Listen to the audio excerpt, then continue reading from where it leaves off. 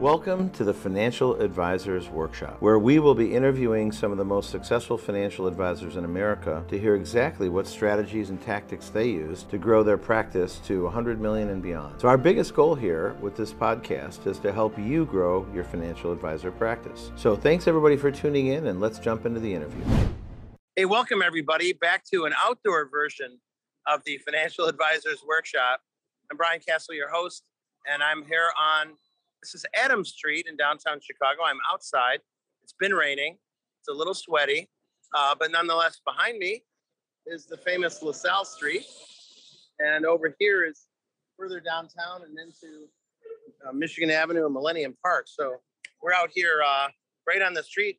But we're gonna have a conversation with a really interesting gentleman today, another great member of our industry, Brandon Steele. And Brandon, welcome to the Financial Advisor Workshop.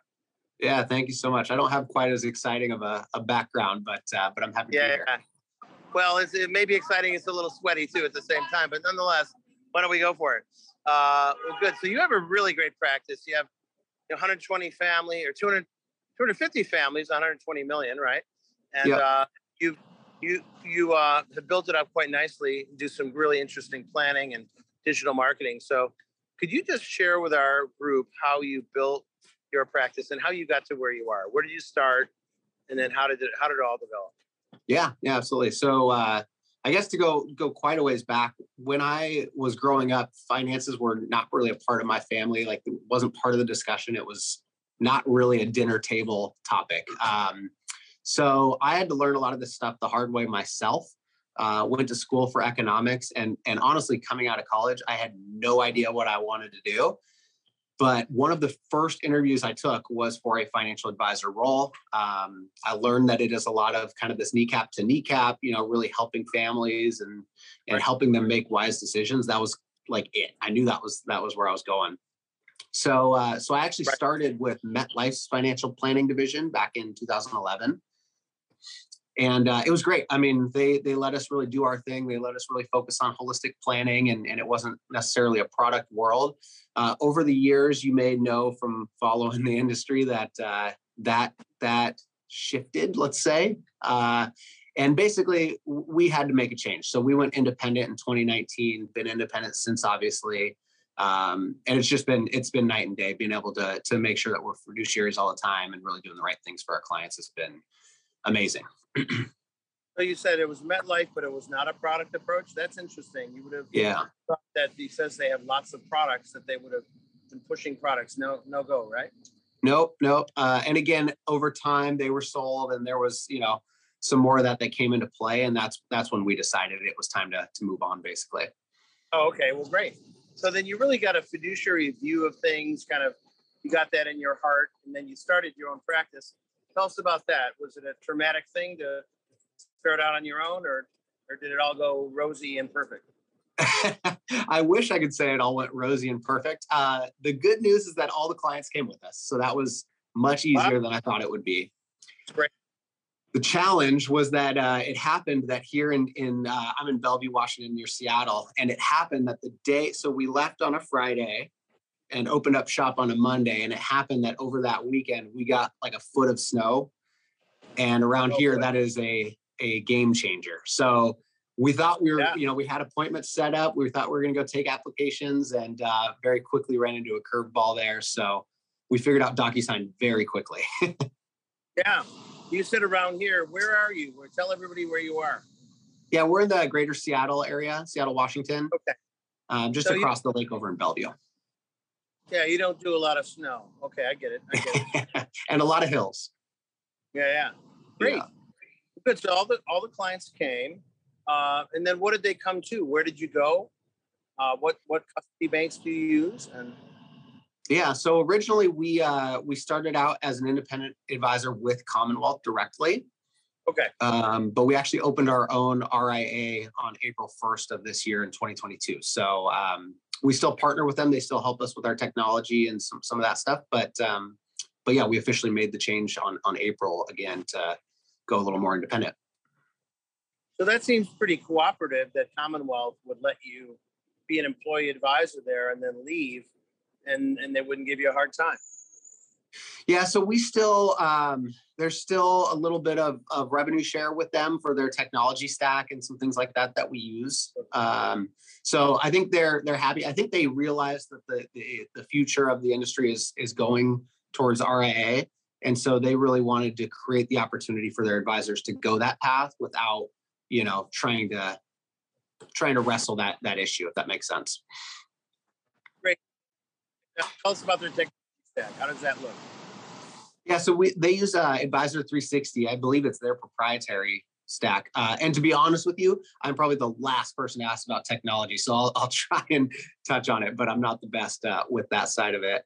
But basically, I mean, the good news is that a lot of the trading, a lot of the CRM, like everything is kind of centralized. And so it helps a lot with some of the efficiencies in day-to-day operations. Okay, great. So you mentioned you do some planning. Let's talk about that. Sure.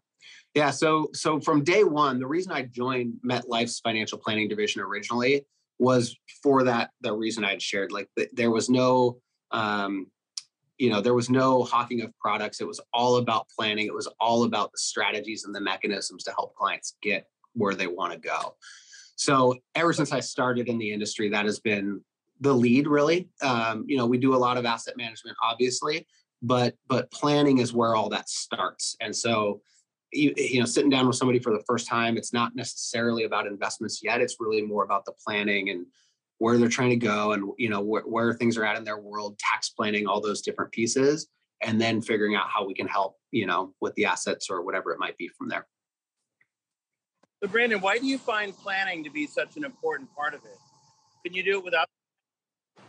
I think we could. Yeah, I think we definitely could. I think the reason it's important to me is based on my background, to be honest with you. I think, just growing up without any of that knowledge, I think a lot of our process is around educating and empowering our clients to some degree. And don't get me wrong, obviously we could do that on just the investments too. But for me, it's much more fulfilling to really round that out and make sure that, all areas are being focused on through that process. Yeah, and I think that's a great thing. Just wanted to hear what your view of it was. The planning is really key for a fiduciary relationship. If you're really going to help people, you really need to know a little bit about them. Absolutely. Now, one of the other aspects of planning that's often been cited is, you also know where all their assets are. So has that helped you as well? Do you find you get more assets by developing that, or more control of the relationship? Yeah, absolutely. And I think especially over the years, as some of the relationships that I have gotten deeper and obviously there's trust being built and all that. I mean, that has helped us significantly. We've almost doubled basically the last 3 years straight. And a huge contributing factor to that is, opportunities with existing clients that maybe had a rollover later on in life, or, to your point, we found out they had another account and maybe they weren't willing to move it yet, but, built that trust and now here we are.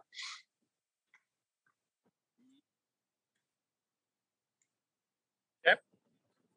Excellent. So how do you charge clients? So we charge, there's a couple ways, actually. We still do some consulting where it makes sense. It's not our primary area, but, especially we have, so it's me and a partner, and then we have 3 advisors within our firm. And so we have some younger advisors as well. And, it certainly is helpful to have that for some of their younger clients that they're working with. So we do some consulting, but mostly it's assets under management. So we'll charge a percentage of assets, obviously. And for that, as long as the assets that we manage are over 500,000, it incorporates all of our planning services and, all the full scope of service that we offer. So, most advisors are based. We've encountered on the Financial Advisors Workshop many subscription-based advisors. But what you just said earlier is somewhat new, that you do some consulting.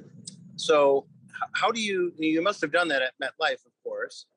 So how do you do consulting and have that as part of your practice? And what do you mean by consulting? Charge a fee for what do you do? Yeah, so generally, let's just go down the path of maybe a younger family, and maybe all their assets are in a 401k or something where we can't directly manage. we might charge a one-time or sometimes an annual consulting fee to still go through the exact same planning process as anybody else would get, any other of our clients. Obviously, the difference would be that the asset management isn't quite as robust because, obviously we don't have control and discretion and all that stuff. But the process is the exact same, whether a client works with us on a consulting approach or on the asset management strategy. So Brandon, do you find that some of the consulting clients eventually become AUM clients? Absolutely. Yeah. And to your point, you brought up, we did a lot more of that when we were back in our MetLife days, back early on in our, in this journey. And a lot of those clients started as consulting, but here we are years later, and now they're much more comfortable with us and, willing to have us help with that. So I think that's part of why we still offer it again, especially for our younger advisors. It opens up some doors. It lets the advisor and the client build a lot of trust before necessarily turning it over. That said, obviously it is more upfront for the client as opposed to an asset management approach where, hopefully they stick with us to give us a shot. But, generally speaking, you're paying as you go. Sure. So most of the clients, you have some control of the assets, either discretionary or non-discretionary, right? In some fashion. Yep. So how do you manage the assets? Do you actually run portfolios, or do you have outside managers, networks? How do you do that? Yeah, good question. We run everything in-house. So all of the investment strategies are in-house here at Mainsail. We use a model approach to that. So we have some sleeves that filter in, and then, based on risk tolerance and taxability and some of those factors, account size to some degree, we'll kind of use the model that fits best. And that way we're not, as you know, probably very well, we're not having to track, thousands of different positions. We can really make sure that we have a good grasp on what's going on.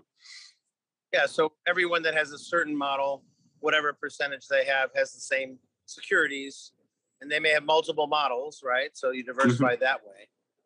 Yep, exactly. Very nice. Very nice. Yeah. Good. And some, just to expand on that a little bit, some have stocks, some don't, right? There's some have more inflationary hedge sleeves in them, some don't, given what's going on. So there's a little bit of variance as well, just depending on what's going on there too. So we're taping this interview on the 15th of July, which is 15 days into the new third quarter of 2022. 2022 began as the worst stock market year in 52 years. So I have to ask you, how'd you do this first half? I mean, we're down. I think everybody is hurting right now for sure. So we're down, but generally speaking, we're down what I would consider anyways pretty fair. And a big part of that is that, we do have a good chunk of commodities in the portfolio. So that's helped significantly. To your point, this is the worst 6 months in the stock market in 52 years, but it's also the worst market in the bond market ever. So I think that's a key factor of why we're not down quite as much either, is because we really shortened our duration ahead of this. In fact, to some degree, got out of bonds quite a bit ahead of this too. And so that's helped us, significantly in managing risk. You beat me to it. Many investors who were in dividend stocks had their bonds go worse than their stocks for the first half. So that's a pretty rough to start for the year. But so have you had a lot of clients just say, hey, Brandon, I'm sick of this. I want to get out of here. I don't like it. Sell me out. Have you had any of that kind of bizarre activity? I feel very, very fortunate to say that we've had one in this 7 months or so into the year. And they, we were able to kind of chat through it, and they're comfortable with sticking the course now. But they were at a point where they were getting really close to breaking, and so obviously, we're able to kind of adjust a little bit for them. But luckily, we were able to kind of keep the cooler heads and and push on there. So I have to ask you, why do you think all these people have stayed? Right? Why isn't our industry falling apart and everyone leaving because everyone lost a lot of money in the first half? So what do you think the reason that would be, and why you've done so well in client retention? I think that is an awesome question. And I think, by the way, this is probably an industry thing too. So I don't think it's just us necessarily. I think a lot of people are keeping their assets. Some clients are, are pleased with what they're seeing. And the reason for that, I believe, is because basically the last 2 years, it didn't matter what you put money in, everything was going up. And so we had this period where it was kind of, it was very easy to make money regardless of how much thought went into it. Now we're at a point where I think advisors really show the most value. We make a lot less, but I think we show a lot more value in these periods because we are managing risk and we're being thoughtful in how we're handling those portfolios. Nobody likes to peel off chips off the table when the markets are screaming at the end of 2021, but obviously it feels a lot better today. Yeah, no doubt. Well, great. So tell us a little bit more about what you think makes your practice and your company unique. Sounds like you have a lot of great things going on. How do you differentiate yourself when you talk to a client? Why is it you guys than the random firm down the block or the wirehouse across town? Yeah, I think we've touched on a lot of it so far. I mean, I think I know this is the biggest buzzword out there, comprehensive planning, but I believe that we do take an entirely different approach to that. I think there's a lot of cash flow analysis out there, and I don't call that planning at all. I call that cash flow analysis. Really looking at tax planning, really looking at estate planning, and not just pushing it off to other professionals, but taking on, to the extent we can, what we can and helping our clients through that. So I think that's a big part of it. I think the money management in-house is a big part as well, rather than, using a third party or using I'm just using the wirehouse as an example, but, kind of an in-house solution like that for a giant firm. I think that has really helped us. So I think those are really the two key pieces. Obviously, we are fiduciary, which helps as well. Sure. But I think all that in combination and kind of the team approach are really what make us stand out and what resonates with people who start working with us. That's great. And since you do manage your own portfolios, what is the general strategy? Are you guys relative strength, book value, trend followers? How do you do it? Yeah, so we do use kind of a standard allocation for our starting point. So we do use asset allocation. And then from there, we will use relative strength and momentum to make some decisions along the way. So, and to be clear, although we start with that asset allocation, I do believe the 60-40 conversation is, it's something that needs to be reassessed in the current world. And so, although that's the starting point, we are not afraid to deviate where need be. Okay. So generally, go ahead, sorry. The 60-40 is dead, right? You got to move around it. I think so. Yeah. I mean, I think this year has shown that for sure. Yeah, no doubt. Especially if you have dividend stocks and long bonds. It's not been good. Yeah. Anyway, well, good. Well, this has been a really great, interesting view into your practice and how you developed it. Sounds like you have a great thing going, and you can tell your passion and what you do for clients. They like you. They like what you're doing. They like that you really care about them. You're obligated to do that because you're a fiduciary, but you're not doing it only because you're obligated. You really like doing it, and that's evident. So, thank you. I'm glad to see that comes out because it's definitely true. Yeah. So, we're basically going to be viewed by about 300 financial advisors in the next couple of weeks. And then over the next year or so, probably 1,000 financial advisors. So imagine, Brandon, that you're in an auditorium, okay? You're in the auditorium, you're on stage, and you're talking to all these people right now, and you have a message that you can send them right now. What would you say? What would you like to tell our industry about your practice, about the industry, or anything?